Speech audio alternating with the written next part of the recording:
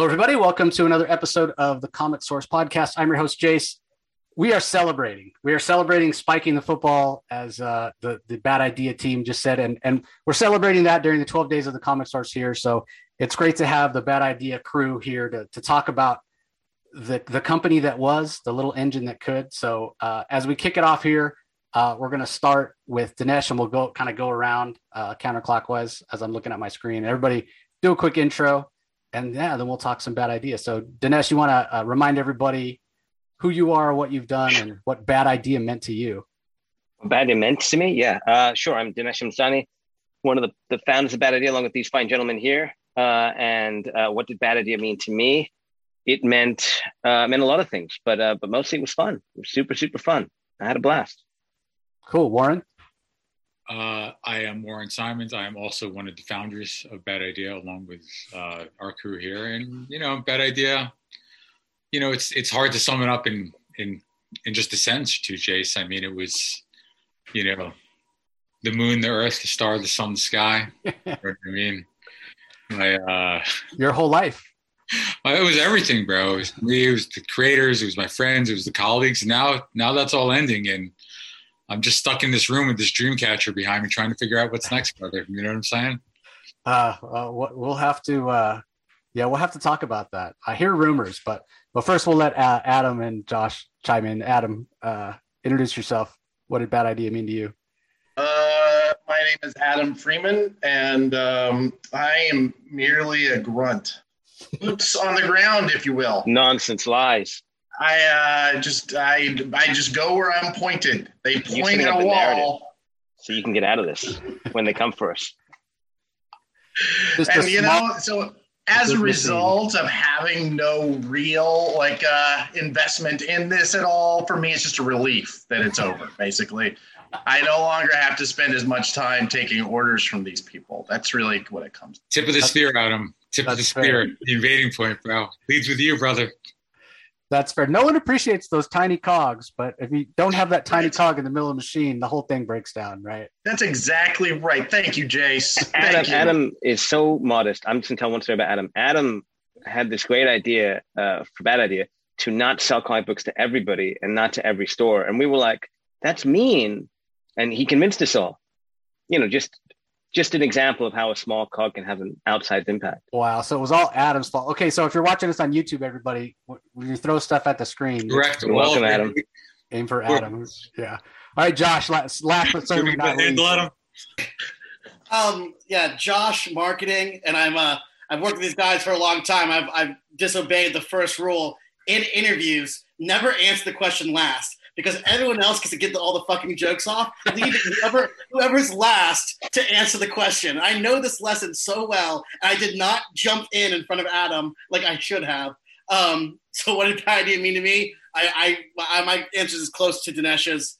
A lot of fun. Can we rewrite the script and unlearn the lessons that everyone has to learn? The comics Bible of how you have to sell, how you have to market, how you have to editorial. That has made this such a very slothful, bloated industry. If we can unlearn those and try things differently, could we be successful for exactly 2 years? Maybe. Well, I'll give you this one first, then, Josh, because you so valiantly fell on your, not to be a pun there, inadvertent. But here's the thing, despite the fact that it's a crowded market, right? To be serious for a second, it's kind of hard to really stand out on the shelf. There's so many books out there and so many great books. And you guys really put yourselves on the map by doing things differently. And I know not everybody agreed with everything you did, but the point was you got noticed. So I got to compliment you, first of all, for coming up with these ideas, but I also got to know, were you just sleep depriving yourself? Were you taking peyote? How the hell did you come up with these incredible marketing ideas? Because, I've been a comic fan for over 40 years, and you guys really, you threw the book out the window and just went nuts. And I, like you said, everybody said it looked like you guys were having a lot of fun, and that came through even in the marketing. Yeah, awesome, man. A team of marketers, basically. Everyone on this call has different backgrounds, sales. I have an editorial background, Warren editorial, Dinesh film. I mean, everyone has done the thing, but essentially we are all pretty decent marketers, which you have a company of people who are leaning towards saying yes to an idea as opposed to like no to an idea, you're going to be successful. And then we had a little bit of that at Valiant, I think, like that, but I think we really mastered that here, how to lean in. If an idea sounded fun, if it sounded like it would not hurt ourselves or the brand or the consumer, we did it.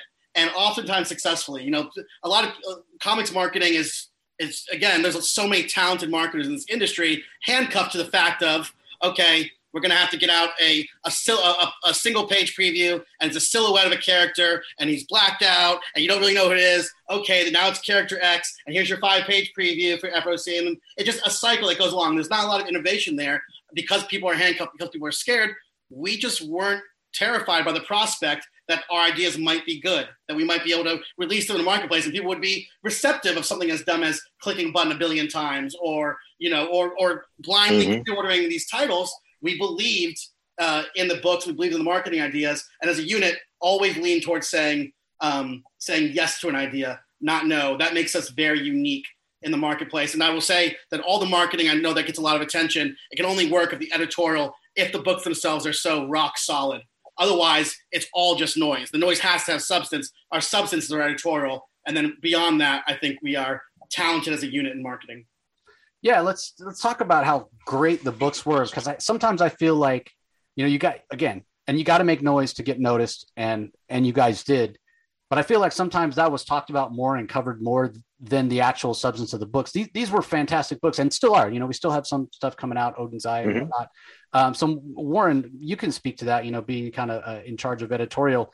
I mean, this was just is just a murderer's row of talent that you had on the books.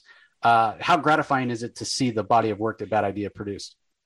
It's super gratifying. I think one of the keys to success has simply been, as Josh noted, while the whole team might come from different backgrounds and have different areas of expertise, we're all also played huge roles in casting the books, building the covers, building the stories.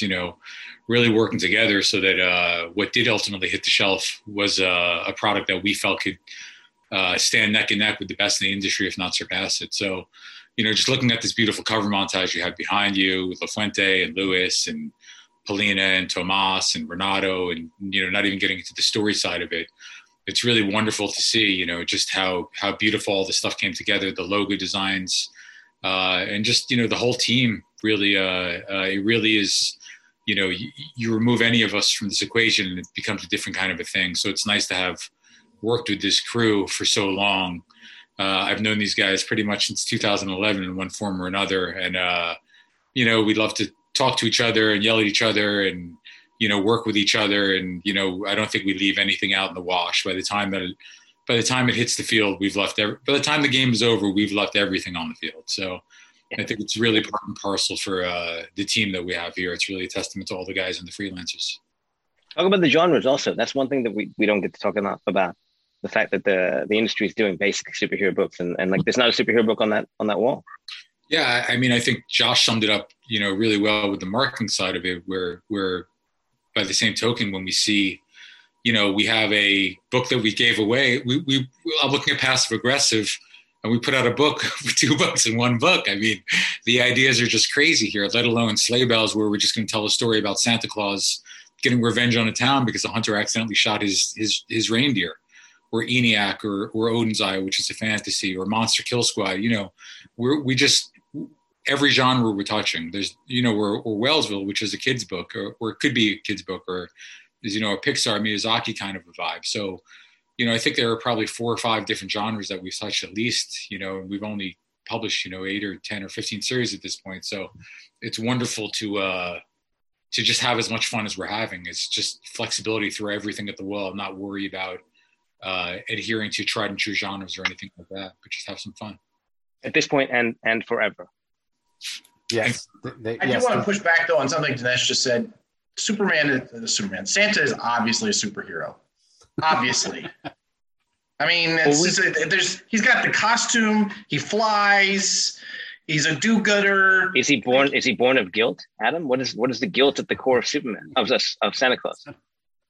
I really thought we were going to dig into that in our Santa Claus story. I was a little disappointed that we didn't get there, but whatever. There's always a sequel. It's fine. I like me and Warren as like the resident Jews being like, he's a menace. He's not a hero. How dare you? How dare you say he's a hero?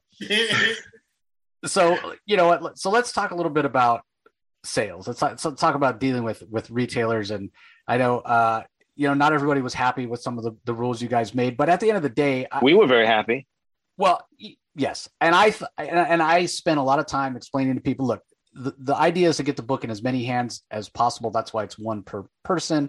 And you can own the reason you can't get them digitally or you can't mail it is because we want to drive traffic to stores. You want to help retailers out, but then it seemed like retailers are the ones sometimes complaining the loudest about these rules. But here's the other part of it, right? Like you guys got pushed back because of the pandemic, and then perhaps, and I'm just speculating, the paper shortage certainly didn't help things out, especially when you're a small, still not, retail or publisher like you guys are. So, Adam, you often were kind of boots on the ground talking to the retailers.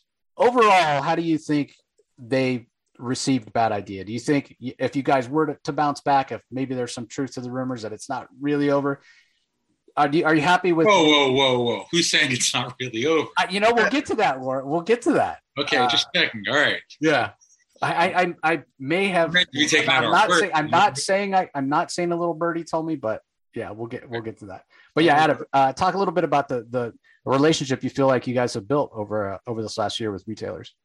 I feel like it's been some of the strongest relationship of any publisher I've ever worked with, including Valiant. I think that in many ways, what we did was set up a system where we can set up the retailers that want to work with us, that have seen what we're doing and value it, and are interested in playing the game that we're interested in playing, right?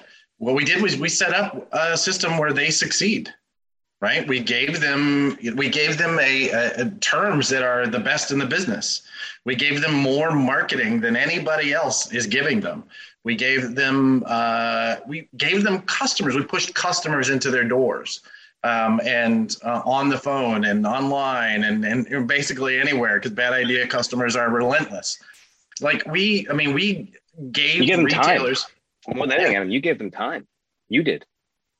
That is true also. Yes. Like I think we created a model for how publishers should work with retailers. I think there should be a little bit of buy-in because you want people who are interested in what you're doing. And I think that there should be a lot that is asked of the publisher, right? Because the retailer's investing their time and space and staff's energy and all of that. There should be some give and take.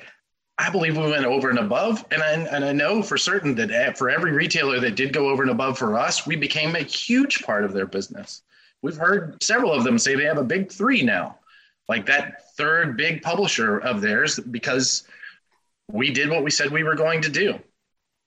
Yeah. And Janesh, you and I talked about early on when you first announced the rules, asking for a little bit of buy-in from the fan, from the reader. Bringing a little bit of the collectability back. And, that's the thing, that Bad Idea and people that followed your work at Valiant and people that followed you over to Bad Idea, that they know the quality of the work. They know these creators. These creators are familiar names. They're big names in the industry. Yeah, big names. And so it does require a little bit of extra work. It does require maybe you got to get out there on Wednesday to your comic shop or pre-order it, put it on your pull list or what have you. The whole sticker incentive for the final 5. I know you were at some shows recently in the last couple months here. We had some pretty big shows. We had Emerald City, we had C2E2, we had the San Diego Comic-Con special edition. Did you get a chance to talk to any fans, like in person, any Bad Idea fans? Like, how do you think overall they received it, and how sad are they that it's ending? Yeah, no, we did actually. Adam and I were both at Chicago, and we were joking about it the last day. But you always go to these shows, and some people know you. It's a small industry. Some people know you, you get stopped. And if you've got a meeting, you got to leave an extra 15 minutes early to get there because you run into somebody or some fan or something. But Chicago was crazy. It's hard to tell the impact we've had because we're in the pandemic and we're not seeing people like we used to at shows.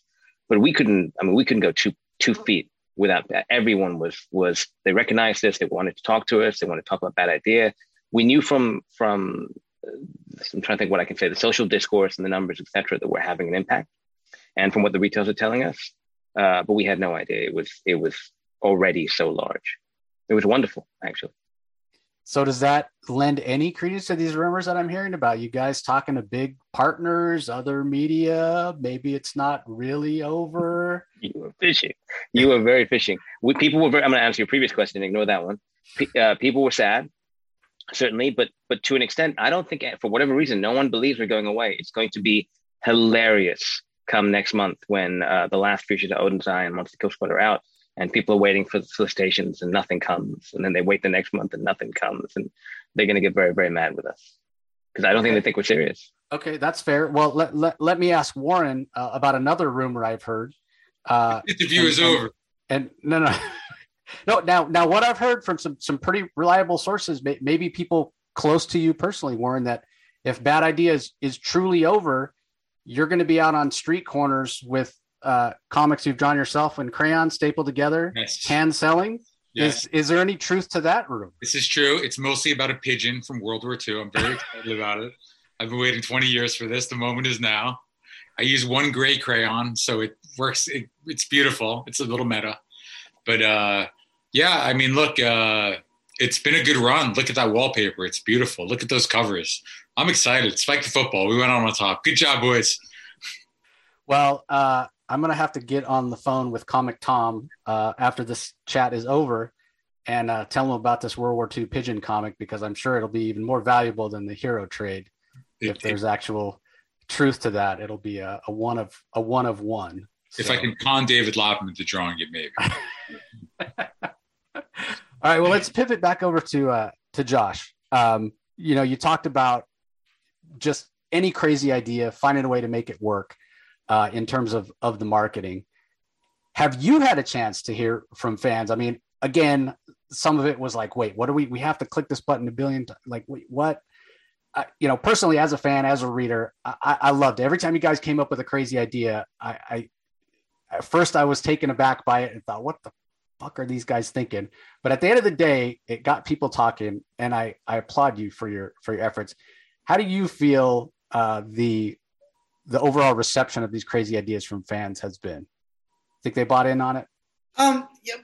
First of all, I don't want to take sole credit for any piece of marketing.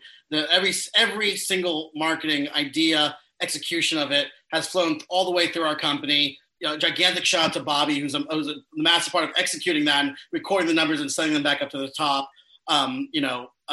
Anthony, the whole team. So there's no, just me as a conduit of marketing. How do I feel like it's been received?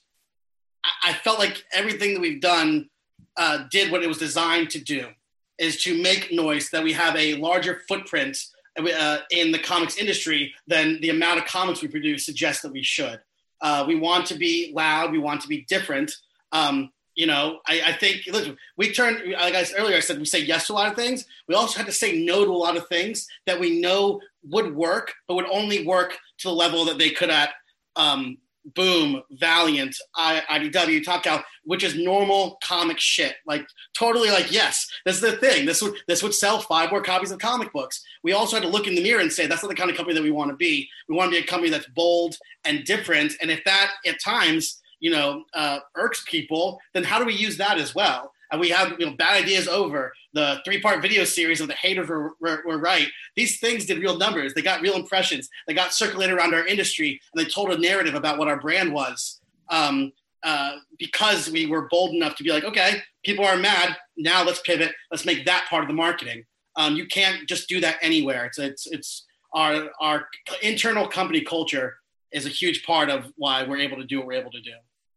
We earned it, and Josh was it. Josh was the leading figure in making sure that we earned it. He kept saying that to us: earn it and give them hope.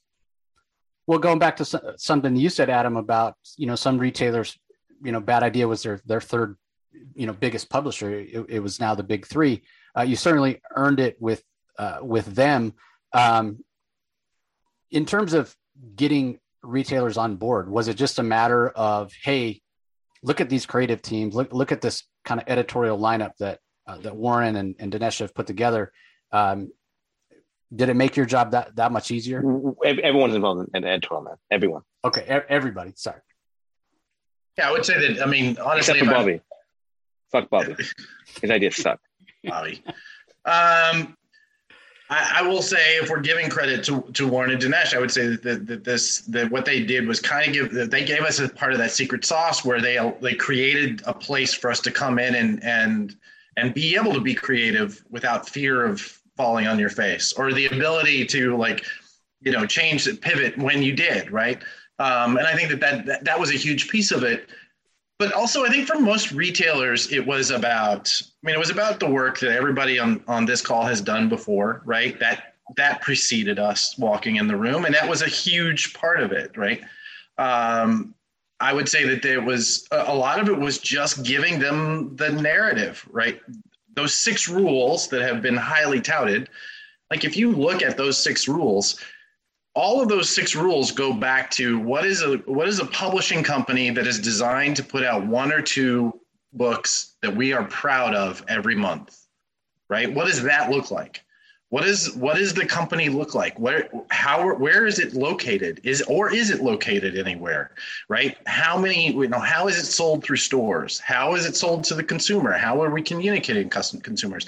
If we start with that premise and we build everything on top of it, I mean, these are people who've been in business for decades. They see it, and they trust the fact that we've created this sort of through line that says, how do we begin with making great books? And I would say that, we still have. I mean, I am reticent. I'm not going to say that. I mean, it's a large number of stores that are waiting on a waiting list to get in, right, to become destination stores. And that says a lot about what we've built. I'm really proud of that fact that the stores that are in don't leave to make room for all of the stores that are waiting in line. Yeah, I mean, it was always a small team, right, Dinesh?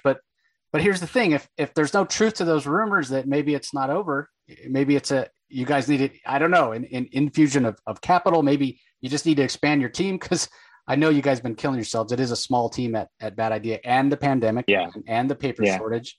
I mean, these stores on the waiting list, they're not going to have a chance unless there's any truth to those rumors. So once again, I'm gonna cast my line, fishing for any clues that we bootstrapped it. We bootstrapped for sure. We would have loved more people. These stores are going to be waiting a long time. Bad Idea is over. If I think, Adam, you put it this way: if the comics industry needs us again someday, maybe we'll come back. But right now, I think we've done our job, right? We've shown them, as Josh says, a different way, a bad way, but a different way. What if somebody, which is a pity, because you've got all these. I mean, we talked about not doing superhero books. I think the best book that we put together is a book we're not going to get to publish. It's the Save Now, the kind of like the full story to Save Now. And Ramon Villalobos is showing off great art on Twitter for the last year. Not going to get to publish that one either. David Lapham's got a full book he wrote and drew. Megalith. I mean, it is. There are some unfortunate components of Bad Idea being over, but them's the breaks, right? It is what it is, as Fred Pierce would say. With your Rolodex, Warren, I got to imagine, and seeing the quality, and as a creator, and I talked to Joshua Dysart about this. He loved the fact that the book was the size that the book needed to be to tell the story that needed to be told. As a creator, removing those limits and really, I mean, you guys used to always say, best idea wins, story first over at Valiant, but you took that to the next level here. If you need 28 pages, okay, you're going to get 28 pages. You must have had creators that were looking forward to possibly doing Bad Idea work in the future, right? They're going to be heartbroken. I'm going to have a lot of incoming calls coming in. My book's not getting published. What are you talking about? You said this was going to happen. It's not going to happen. My cell phone's going to blow up a little bit. I may just forward them right over to Adam or Josh. You know what I'm saying? I'm not sure how I'm going to handle this yet. Just spitballing out loud, just thinking it through. But move them to the pigeon book. How do you feel about a pigeon, Dysart? The pigeon book. I think I'm going to pitch a third to Josh already once upon a time. But pigeon universe that's going to happen soon. It's just going to be all pigeons. It's the pigeon bird shared universe. Bird shared universe. Taking a slight piece out of week 3 and just going from there, bro. Just take a tiny little chunk off and go from there. But no, I think listening to the guys talk, it's very nice to hear, because I think sometimes people don't understand that we spent a long time at Valiant trying to push that boulder up a hill.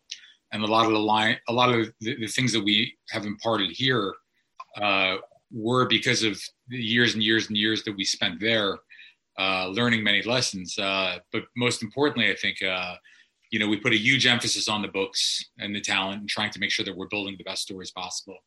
And we also put a huge emphasis on our retail partners and trying to work with them to make sure that they're, we're servicing all of their needs as well. And the marketing, so it's a good combination, I think, of the whole team working in tandem. And these are three of the hardest working people in comics. I mean, Adam. Who did you cut out? Jace? What? Adam, I can't speak for Jace's schedule. I'm sure he probably outdoes all of us around. You know what I'm saying? But three of us, along with Anthony and Carl, I mean, we work very, very hard all the time. So hopefully it shows up in the product itself. But I agree with you. Not Bobby. Fuck Bobby. Yeah, Bobby's fucking done, man. Once the shit's over, I'm never talking to that kid again. Okay, just fucking enough. Well, this is basically why we had to go, was to just, it was the only way to get rid of Bobby. Get rid of Bobby. So you get relaunch, rebrand, start as another company. And if you, can I just humbly suggest, if you do decide to do the Pigeon Universe, instead of Bad Idea, can you rebrand as Guano? I think that's a beautiful name for a publishing company. That's not bad. Guano, yeah. That's an evil burn, Jace. It's mean. I don't co-sign on that. I will not die with any sense of peace if I don't see this Pigeon book come to life at some point. I have at least two of our creators right now ready to go, poised to jump, but it's done, bro. It's done. You know what I'm saying? We almost got there. Almost. We got a pigeon to ENIAC. We got a pigeon to ENIAC. That was Matt. A little shout out, representing, letting people know that they're not just filthy routes with wings. I appreciate that, Matt Kint. I love you, brother. I love you. Job well done. Okay, the life cycle of a comic company is it goes like this. You go and you make your comics, you sell them, and once you're about to publish a more shitty pigeon story, cut it out. So last time, it was like on the way to the printer, and then bam, DMG comes in. No, we're not publishing the story. We got it, dude. So we got it. Secret weapons. That was Eric, bro. You know what I'm saying? Every time. Birds, Nikki love birds. Wherever we all go next, if Warren is the kiss of death, if Warren goes to like IDW or something like that, or Dark Horse next, whatever, like the minute you see the solicitation for the pigeon story, that company, cash out. Done. Good to know. You heard it here first, everybody. Well, let's talk a little bit about the individual books. Warren mentioned ENIAC. That was your launch book, kind of this crazy sci-fi story. And what I loved about it was what Matt did in taking real world events and weaving them into the story and making it work. And I thought that was love it. Amazing. Fantastic background by Adam there. Yes. Adam stepping up when the bell was rung and Adam answered, dude. Stepping up for sure. So I'll ask you, Josh, with ENIAC being your launch book and being such high quality and incredible art by Doug Braithwaite, did that really set you guys off on like a good starting point? Did you guys feel, with the launch that was incredible, all the buzz, like you guys must have been stoked when ENIAC dropped? I'll pass this question off because ENIAC was already well underway when I was privileged enough to join the company. I'll let you know that it was one of the first things I saw, and it was a reason to sign on board. It's an exciting enough concept. It's on the comic. The elevator pitch for it was unbelievable. I believe Dinesh might have even been in like London or Germany when he called me up and like, and this is what it is. And guess what? That second bomb was not on purpose. Like, it was incredible. So I'll let Dinesh and Warren talk to, what is ENIAC? What did it mean for the company? Mm-hmm. I will say what it meant for me is it was exciting enough for me to sign on board to get back into comics. You should talk about the Hero Trade. That really was our launch. You were there for all of that. That's true. Yeah, that thing sells for what, like $5,000 now? It's crazy. The Hero Trade, again, it's just, can you say yes? You have bosses that will allow you guys to even have these conversations. What if we take a very valuable piece of the IP, a story that we all love, a comic book that we all agree we think is singularly great and our fans will connect to, and basically put it under a different imprint and Button Up Comics, attach it to a 3-month-long, a summer-long campaign in a search for 1 billion clicks that we do not know for sure that we're ever going to get to put it in a secret drop where people will misplace it or accidentally throw it away. Do we believe that our marketing and our messaging, that we've earned the right to have that much fun, that by doing all these crazy shit, it'll have a bigger impact than just being like, okay, it's Wednesday, the hero trade is out. Like, let's go get it. It'll have 15 minutes of discourse on Twitter, and then it's, on to the next new comic book day. It's the incredible amount of confidence that we have in our ideas and that we will execute them to provide these incredible stories. The best position in the industry is unparalleled among our peers and our colleagues. Yeah, my shop threw it away. Yep, 100% went. Did they? Yeah. Oh, those poor guys. We had to be okay with that, right? We had to be okay. That was a possibility. A story that we loved could get thrown away by a shop. That shop could be mad. The consumers of that shop would be mad. But that we would make the hero trade, this 8-page story, a thing that we're talking about. How long ago was the hero trade published? We're talking about right here as the start of our company. The catalyst to make it successful in 2 years was a decision we made all that long ago, by knowing we're going to take some lumps on this one, but so different, and no one else would have the courage to do this. We did it, and it's successful. And I believe that's a good segue for you guys to talk about more about the hero trade, but also ENIAC, because I don't know that ENIAC does what ENIAC does without us being successful with a hero trade prior to it. Yeah, I mean, it totally works. The shop's one of the co-owners, she's like, we get stuff like that constantly, and I don't have room for it all, so we went in the trash. No, to her credit, it was designed exactly that way. We've all been doing this for so long that we knew how to build a package to be ignored. Yep. So yeah, and I will tell you that as somebody who has been doing this for a long time, I think that there's also, I talked earlier about the culture that these guys have built, and intentionally so. I can tell you, I mean, I don't speak for Josh, but for me, to have a place where you go, hey, we could do this crazy thing where we shove it in and then nobody really notices, or what does that magic trick really look like? And then to have, them come to us and say, hey, what if we did that? What if we did ship out a book that we had to, go through the expense of, getting all the creative done, getting it printed, getting it shipped out, but we're not going to make any money off of this thing.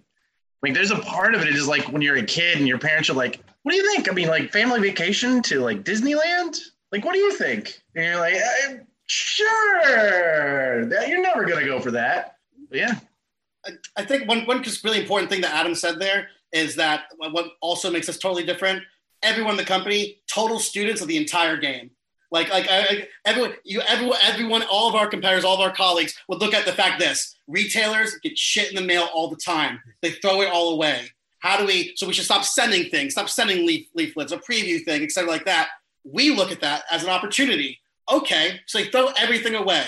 How do we build a program that they'll regret doing so? And that will have a through line through our entire publishing line, because the hero trade, the real lesson is don't ignore anything. You might throw away a $500 comic book, but we because Adam, because Dinesh, because Warren know that here's part of publishing, a part that no one talks about, the retailers, the amount of mailing they take in. We saw only opportunity there, and I think to be in Bad Idea and to do what we do, you have to have a complete understanding of retailers, their core business, their challenges, the editorial process, its business, its challenges, how marketing works, how social works. I mean, everyone here is not a student of their individual responsibilities in the company. They're a student of the comics game in general.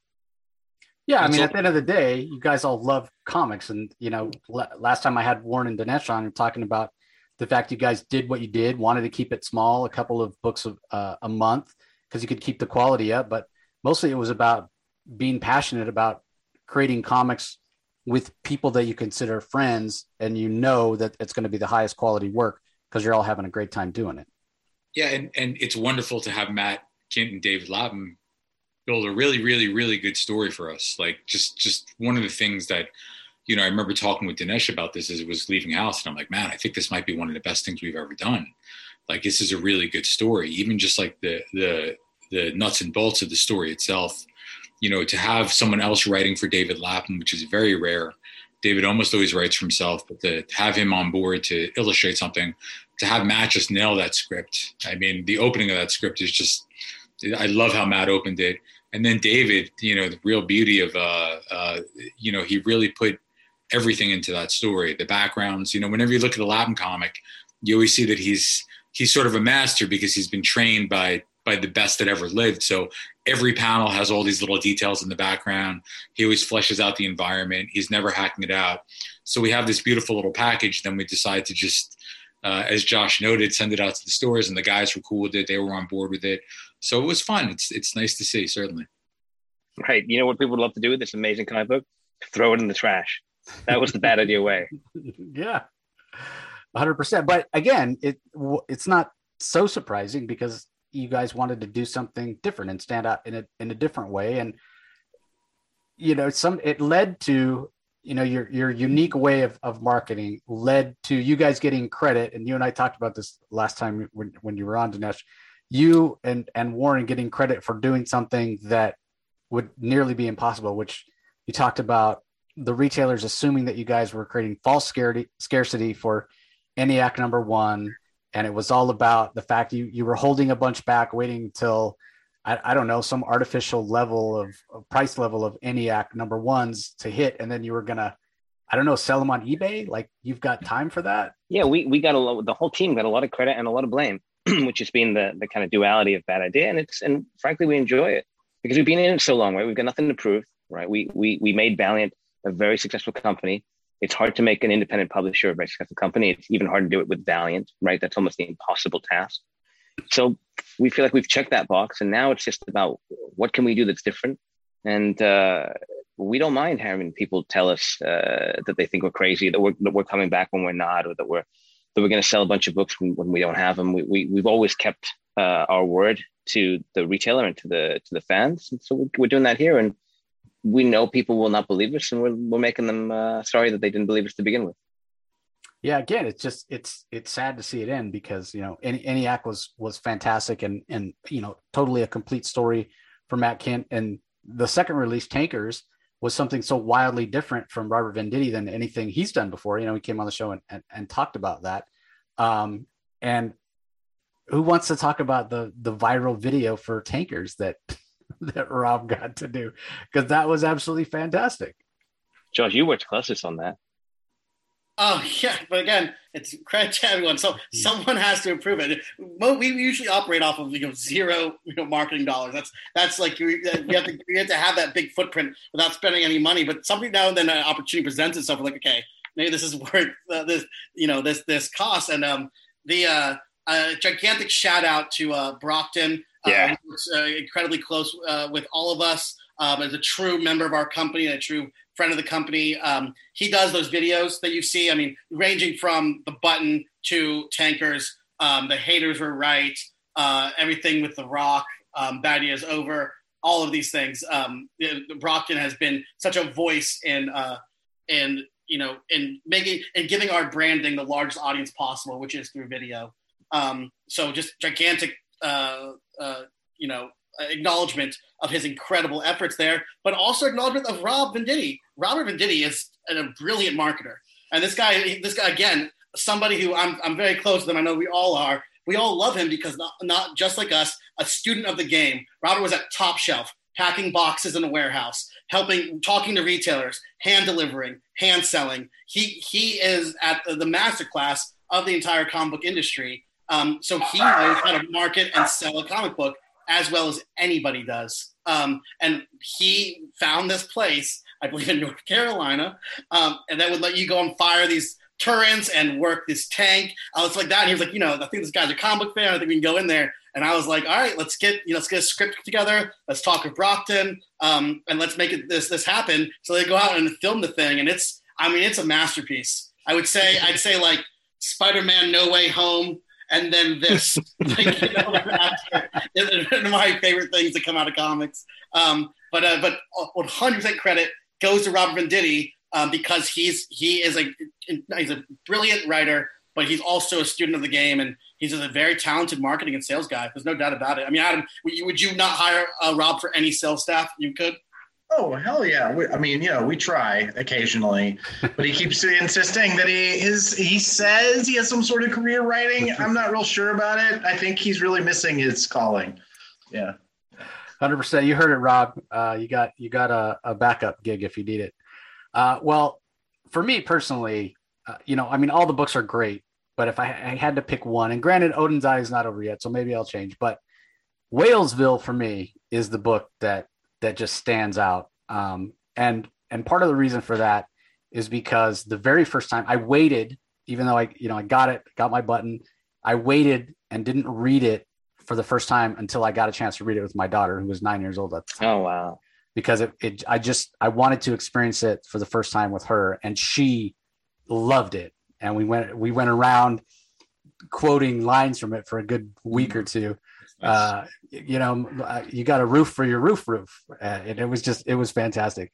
But I want to ask you, Warren, you check something off your bucket list in this book. It's Whalesville and Rocks and Minerals.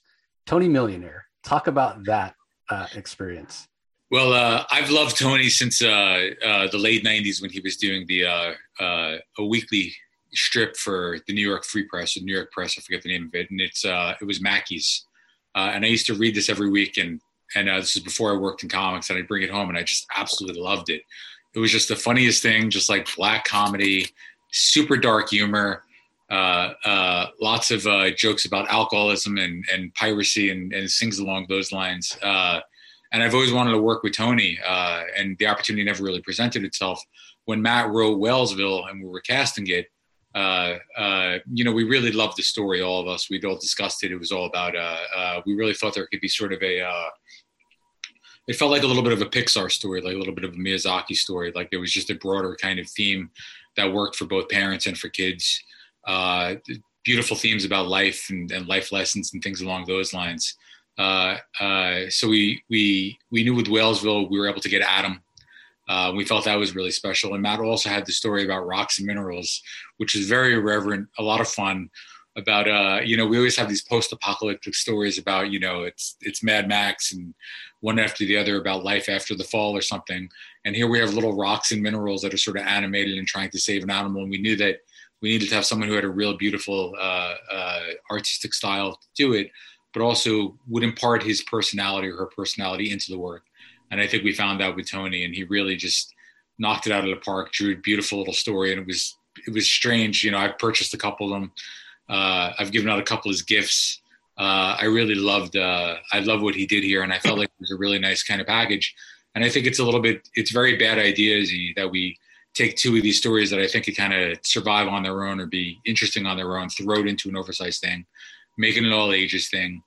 Have something that we could read to our sons and daughters, things along those lines. So I really love this one as well. This was one of my favorite early releases that we did. Yeah, it was fantastic.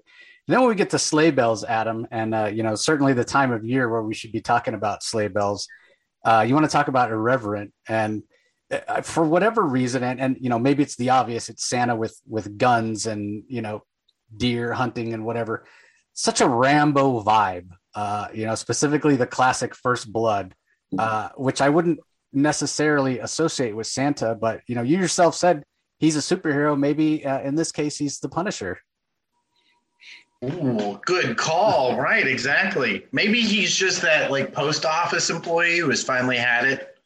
Like just whatever odometer that's in his head that he can just only take so much went one past its expiration date. Yeah, absolutely. I think you're onto something. I think Santa, this has been coming for a long time for Santa. I'm really shocked that we're only just now hearing this story. Yeah, Santa Rambo is actually, we should do what's the second one called? Rambo 2? Where we should bring him out of retirement and send him to the South Pole to retrieve some elves. But the thing goes wrong. We should do that. He hit, it's like Adam said, that counter in his head. He delivered his 9 billionth toy, and that was just it. Can't do it anymore, man. I had a roommate who was a postman, and he just said the mail keeps fucking coming, bro. Yeah, it never ends. It just doesn't stop, dude. It never ends. And the last book of the first 5, as we'll call them, The Lot, which Marguerite Bennett, fantastically talented, so goddamn creepy, had an aspect of the film industry, old Hollywood, this old movie lot. And that's where the name comes from, The Lot. Now, you yourself went to film school, Dinesh, and you have a little bit of a experience with Hollywood. Did make the story resonate even more for you? They all resonate. That for me, what was fun about this one is the idea of a haunted lot is something that I at the time I was spending a lot of time talking to people about, because we were making a movie at Sony, and they have a haunted office. And I would head over there and talk to the employees who were convinced it was haunted and just would nonchalant would talk about ghosts and things that they would see there, which is the weirdest thing. And so it was super fun. But just the high concept is wonderful. This director is obsessed with authenticity, which you hear about that. They market around that, and he went too far in this ritual, and they've shut it away, and they've hidden it from the public, which again is something you associate with Hollywood. And now the corporate interests are coming in, and they've unwittingly released something. It's a really, really cool twist on a haunted house story, with the kind of thematic and conventions of a Hollywood story. It's a really, really smart script from Marguerite. And then Renato's art is, like nothing else on the stands. And that was awesome. It's not what he usually does. Warren, I don't know, Warren, were you working with him on that style, or did you see something he did? Yeah. He had just finished up a project at DC, and he was working a little bit on a creator-owned book that was completely different than anything he'd drawn before, even what he drew for us at Valiant.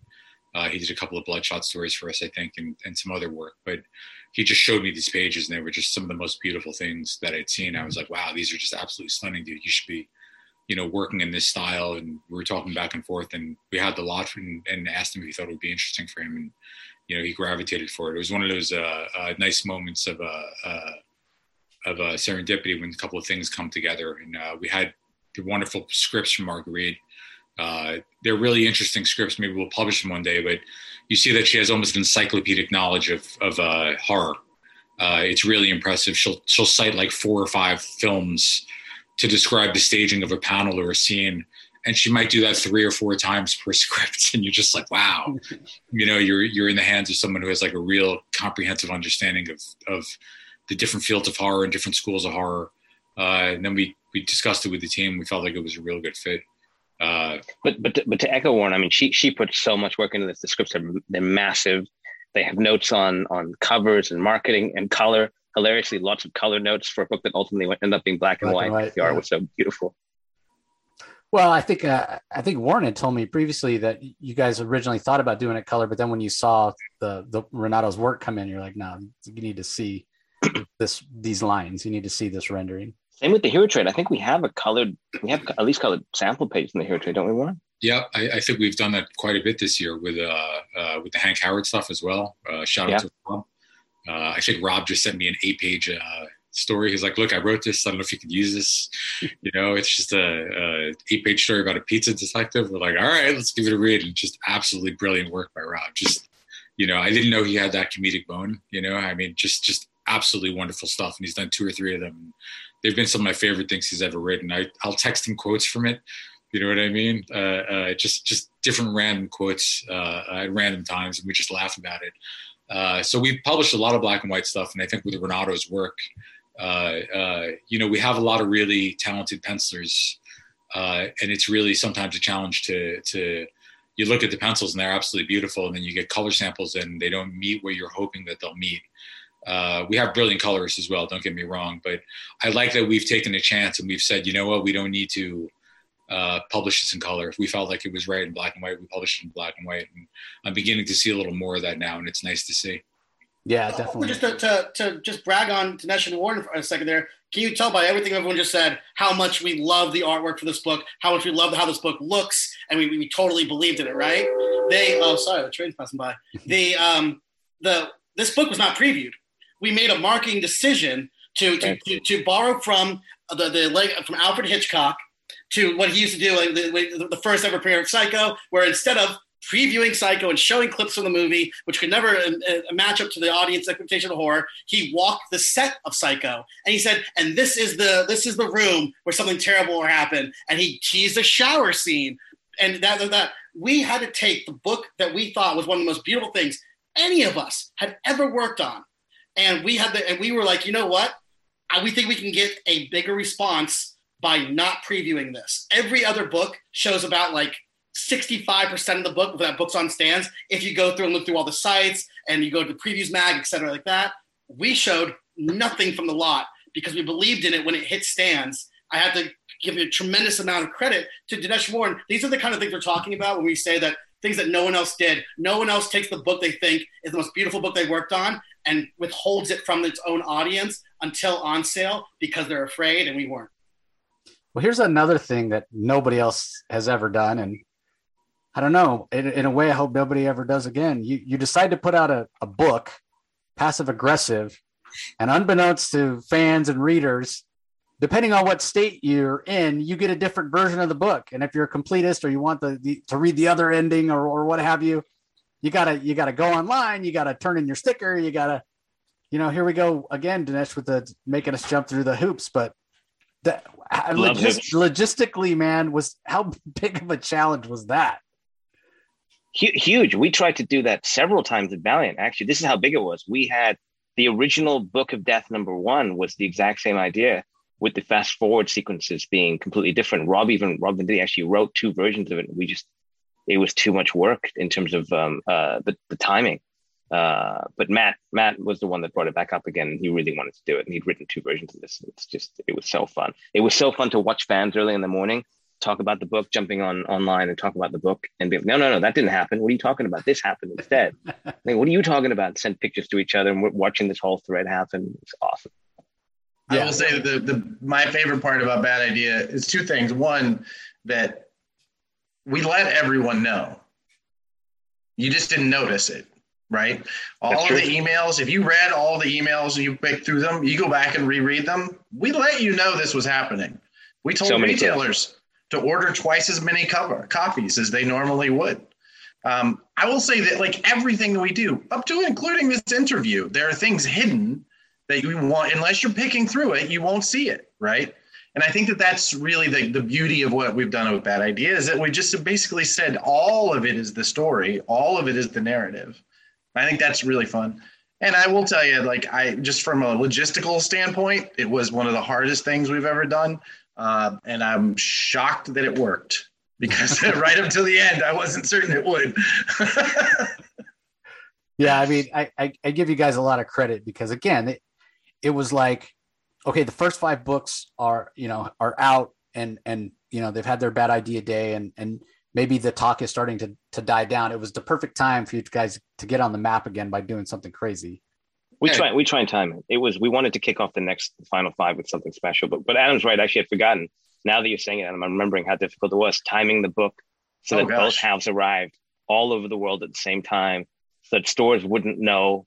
We couldn't do a UPC the same way we normally do. We couldn't do a solicitation the way we normally do. We couldn't do the information that we sent to them. None of it. Everything had to be brand new. Yeah, I mean, Adam divided the country in half, lined up to film it for it, and made sure that it hit each store exactly at the same time. I mean, him and Anthony. That's right. 2 fulfillment houses. We had to find a separate fulfillment for half of the book. Easy task by any means. Very impressive. Wow, fantastic. Well, then we get to a couple of the next books. So Pirate Queen and Monster Kill Squad both have this. I know the word cinematic gets tossed around a lot with comics these days, but they really do have this feel where they would translate so well to another medium. Not to cast my line at you guys again, trying to reel in any clues, but Jace, just to save you the time, if we had a bunch of film and TV stuff, like if there was stuff that was really far along with actors and directors and producers and studios, etc., we would never tell you. I'm just saying, and we have great relationships with the press that we wouldn't let it leak either.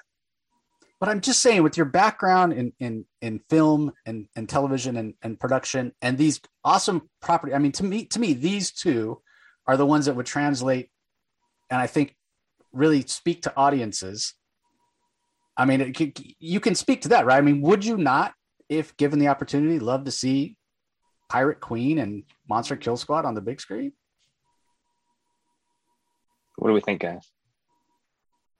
If the company wasn't ending, that would be awesome. Wouldn't that be great? It's a shame. It really is a shame. I wouldn't be able to fit that into my schedule as it is now. So, yeah. Josh has got a full dance card. Yeah. Well, if Bad Idea is ending, I mean, what are you busy doing? Going to basketball games? Warren's actually coaching basketball. It's funny you should say that. I am coaching my son's basketball team. We're 2-1. Very proud of that. Props to the Comets. Go Comets. But yeah. Also, he's got the Pigeon book. He's busy with that. Pigeon book, basketball. Hopefully the pandemic will end soon. I'll get back into the card room, start to run it a little bit, playing poker. You know what I mean? It's full card. Life is brief. We had a good run, boys. Touchdown. Nice job, fellas. Good work. Well, there's two other books that we haven't talking about specifically, so we probably should touch on those. So the Refuse and Last Resort one shot. Now here is a book that's got a writer on one of the stories that seems like he's custom made for Bad Idea. That being Mark Russell. This guy is brilliant. Satire, humor, like as soon as you and Warren conceived of Bad Idea, he must have been somebody you thought right away would fit into the aesthetic of the irreverence of the company. So everyone in the company conceived of Bad Idea. Again, it really comes out of all of our shit experience at Valiant. So tell us about Mark Russell coming on board, Warren. What's that story? Let me give props quickly to Adam Polina and Tamara Pomvelin and Peter Milligan, who did put together, we kind of glazed over that a little bit, one of my favorite books that we've done, which is Pirate Queen. Really one of the prettiest books that we've done. One of the wonderful, what an ending. One of the wonderful things. Tell them about the ending, Dinesh. You want to spoil it, bro? I don't know, Jace. You do a no spoiler thing, right? That ending I just love that ending so much. Yeah, I mean, if you want to spoil, well, I'll put a spoiler warning. But I mean, let it hit. I'm anxiously awaiting it hasn't even come out, right? No, it come out. No. Oh no, no, we definitely can't do it. Definitely can't do it. It's the paper crisis. Here's what I'll give you. You will believe in a swashbuckling toddler. What does that mean? What is that? It is strange one. Well, let me just simple yes or no, Warren. Does the ending at all have a guest appearance by a certain pigeon? No, it doesn't. But it probably would have made the book better. It would have. Dude, look at you, Warren. You're like the Andrew Garfield of Bad Idea. No pigeons. I don't know. Do we trust you? I don't know. But the Pirate Queen, yeah, it's one of my favorites. Peter's been doing some amazing work for us. He's another one who's going to be super quick for me because he's got a couple of other things coming that are not going to come, which are awesome. And Monster Kill Squad by Christos. It's been wonderful. And Tomas. I mean, those are two of our favorites. Agree with you there, Jace. Love those two books. And Mark, we met. Where'd we meet? I met Mark at. We went down to Comics Pro. In was that a Comics Pro? It was in Was it Portland, guys? We were there. Yeah, Portland Comics Pro. Yeah, we talked with him for a little bit about working on something. Mark's obviously an absolutely brilliant writer. He's done a ton of stuff. Really, like, very challenging stuff, like to take over that Hanna-Barbera stuff for DC and really run it incredibly well, and then do crossovers with the DC characters, and not just to have them be like disposable. Like, we have 6 months we have a month in our publishing line. What about the Hanna-Barbera characters?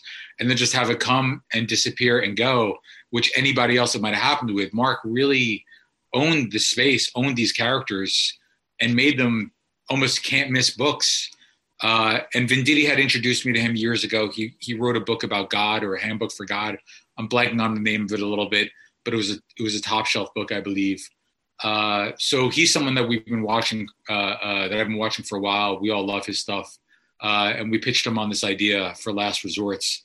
And he came back with the idea of what would happen if the teleportation systems in Star Trek were owned by a hyper-capitalist. And that's basically the gist of the story. And then Polina drew it, and it's absolutely wonderful. With art by Ulysses Ariel, it's really one of my favorite things that we've done, with a beautiful story by Marguerite Sauvage, one of the most talented artists in the industry.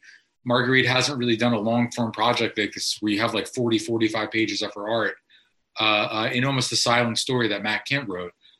So along with like Whalesville and Roxy Minerals, and we're putting out these big oversized books that are really strange, that are really wonderful, that are really poignant. I feel like the stories are. So again, that's a testament to the whole team and just our creative vision for the company, and doing things that we want to do, which aren't necessarily something that would fit into a Fortune 500 company or a Fortune 100 company, but just having fun with comics.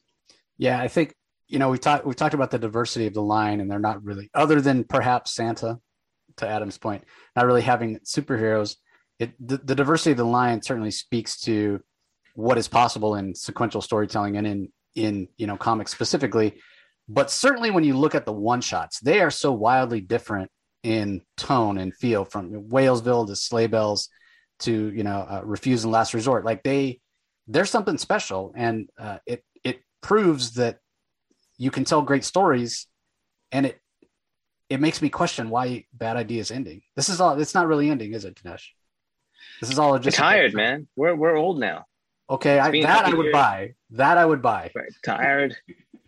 We ran its course. We don't want to overstay our welcome. We want to get on top. Well, you're how going much out. gray is in that beard of his, man? That's like, Yeah. yeah. Look at this. Yeah, well, This one's from Bad Idea, right there. That's the Bad Idea one. he still had a full head of hair when I met him. That was not Yes. so. Thanks for reminding me. Doesn't seem so. Hey, you were just catching up to me, man. But we didn't just publish those books, right? I mean, we had all those books, of course, and then there's Odin-side, but there's also all the B-sides. And those things are just as much work to build from the ground up, even though they're 8 pages. In fact, in some ways they're harder because you got to compress everything. And we did, 50 of those. Yep. It's a lot of work. On top of building an entirely new distribution system, on top of building an entirely new tone, on top of Adam being the Jerry Maguire of retail and giving personal attention to every single store. Who's to say that you haven't missed anything? By the way, I think you're going book by book here, and I appreciate your understanding of everything that you think that we've done. But what if we're ending, but you guys still haven't totally caught on yet? Giving away a lot there, Josh. I'm posing the question.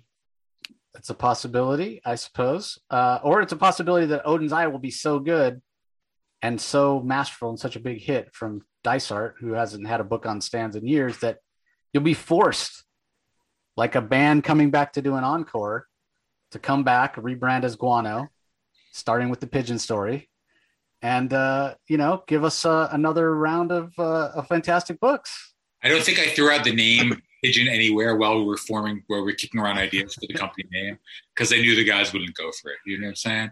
We had a couple of animals, but I don't think we went for. I didn't try to die on that hill, Jace. You know what I mean? You circled it though. You were poking at it. You circled it. Circled it like Trash a Panda in the sky. Trash Panda. We did have Trash Panda. That was a close one. We almost got to Trash Panda. Pigeon Press is kind of nice. It's kind of a nice little indie press there. Pigeon Press. That is right. I think it's taken. I'm not 100% sure. Like a nice woodcut pigeon for the logo. You know what I'm talking about? I think we nail this. I think you use the image that's behind you. You want to talk about blowing up the industry? Right?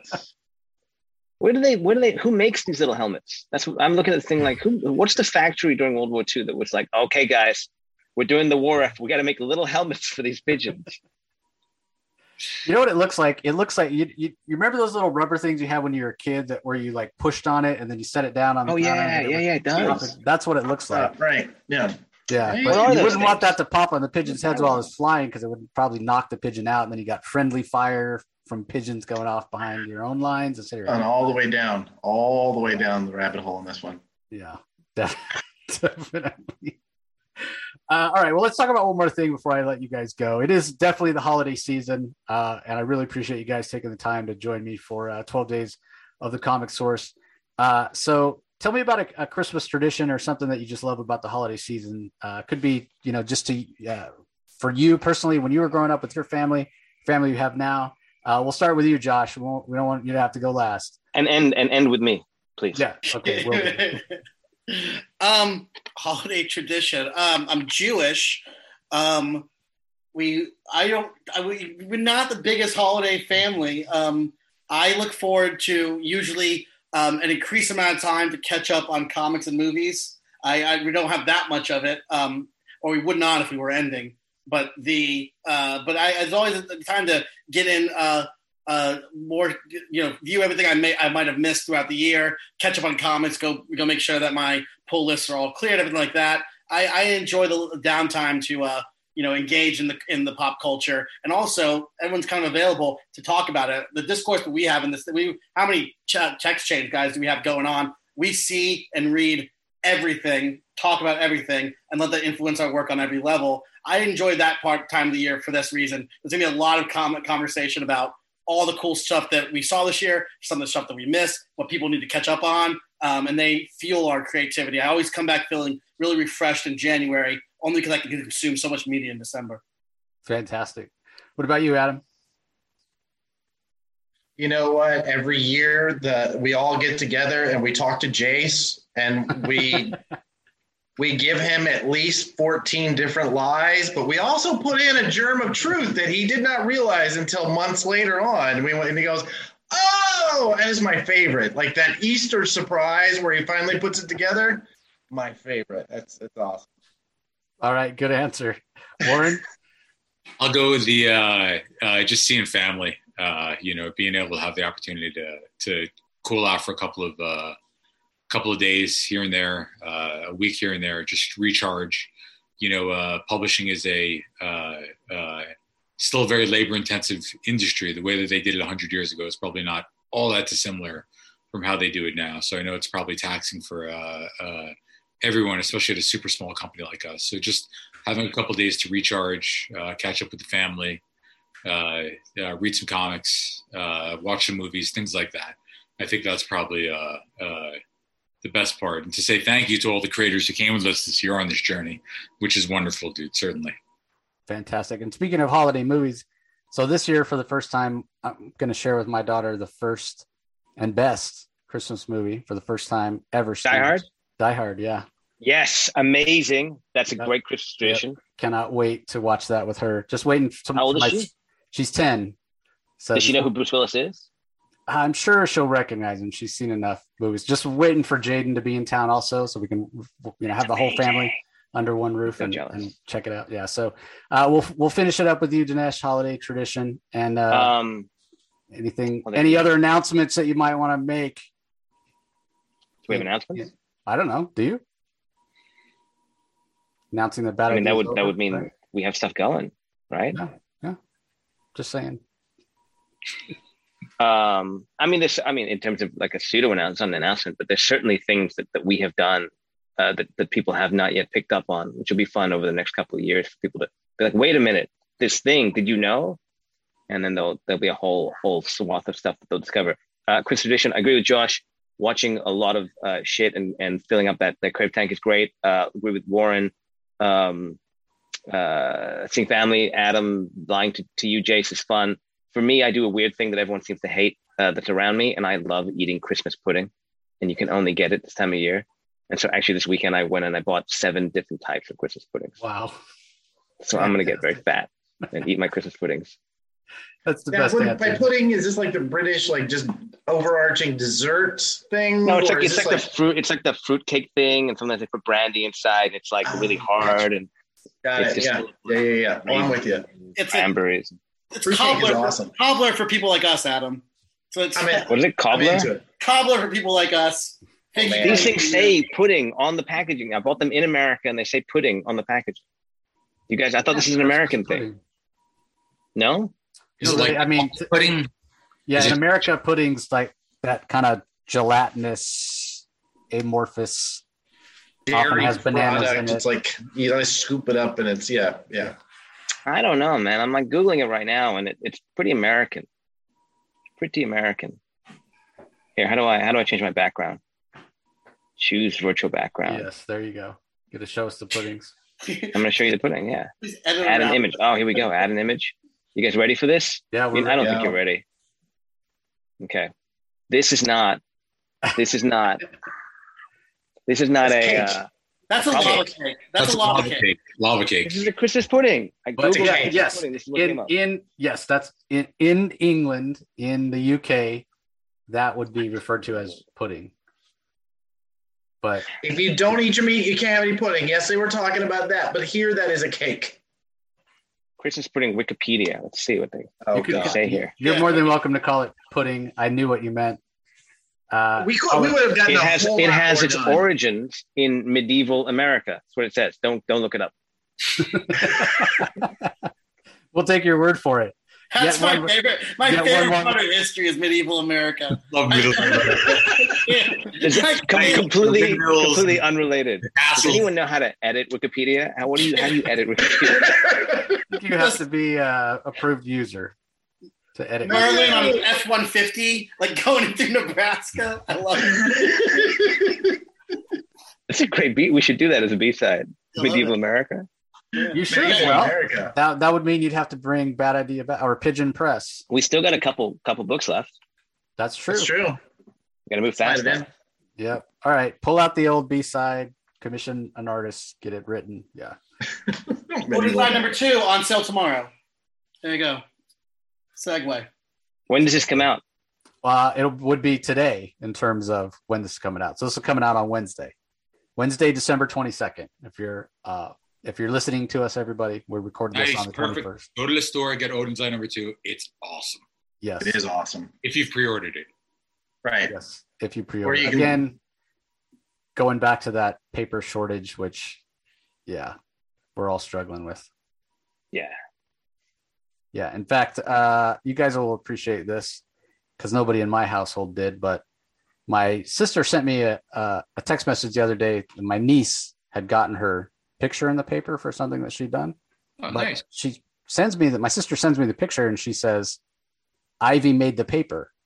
Ivy made the paper. I said, oh, she made the paper. That's fantastic. Like that is such a long, arduous process. Is it like instead of a lemonade stand, it's going to be a paper stand because of the paper shortage, you can make all this money. And I did not get one laugh from anybody. They thought it was a terrible, and I thought it was brilliant. This crowd doesn't know anything about humor. I'll tell you right now. This is I'm throwing out winners all day long, and these guys. You have actually revealed what is next for Bad Ideas. We recognize that it's time for us to really embrace our true destiny of underground paper black market like sales. That's what our plan is. Yeah. Yeah, it turns out it's much more profitable to sell the paper before you put anything fucking on it. If we had known that, we wouldn't have done too. Like, I don't want to put Warren out of a job, but it turns out the paper is valuable. We bought a few tree mills. We're pivoting. It's called the pivot. This is the Bad Idea pivot. Hey, man. Okay. I could see that. Trees, birds, the whole, nature thing. Okay. Dude, circle of life, baby. That's us. Pigeons live in the trees.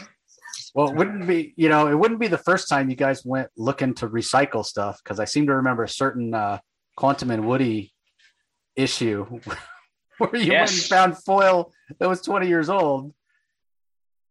We should have found old paper. That's what we should have done. What a missed opportunity. Have you ever seen the video of us the first time actually going there and getting that foil? Yep.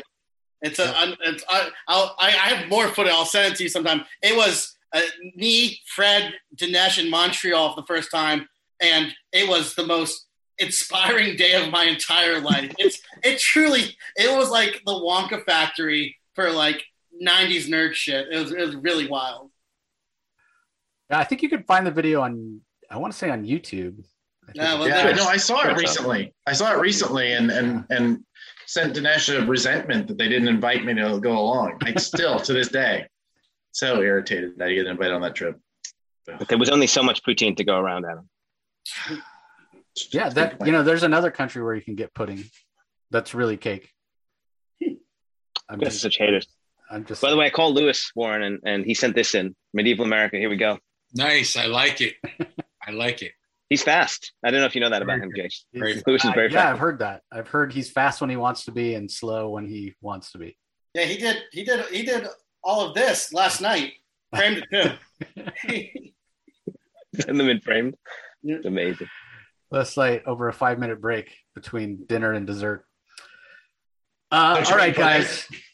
It was fantastic catching up.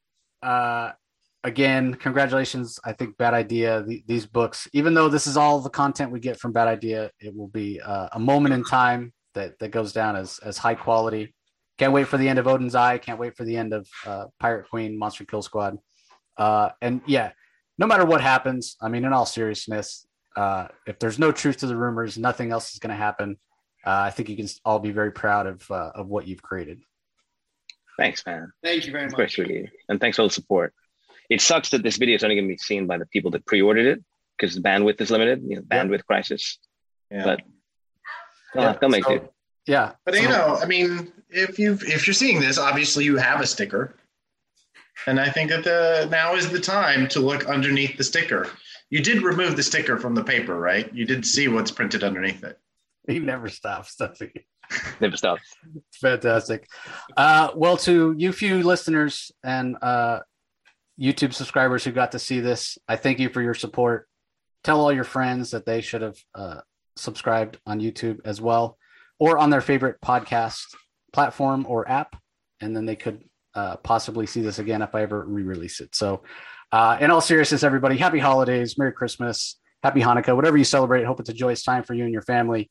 We appreciate the support throughout the year and from all the previous years, and we will talk to you next time. Bye. You can find the Comic Source podcast on Spotify, Apple Podcasts, Stitcher, Google Play, or whichever podcasting app you prefer. Please tell all your friends about us, subscribe, and rate us. The ratings really help with our visibility and our ability to reach new listeners, especially 5-star reviews on Apple. Also be sure to visit us at lrmonline.com to join the conversation, access the show notes, and discover all our other great pop culture content. If you want to email us, the email address is thecomicsourceblog@gmail.com, or you can follow us on Twitter, twitter.com/thecomicsource. Do a search for The Comic Source on Facebook and Instagram to follow us on those social platforms. All 3 spots are great places to find out when we release new episodes, as well as follow all our convention coverage. So once again, we want to thank everyone for listening, and we'll talk to you next time.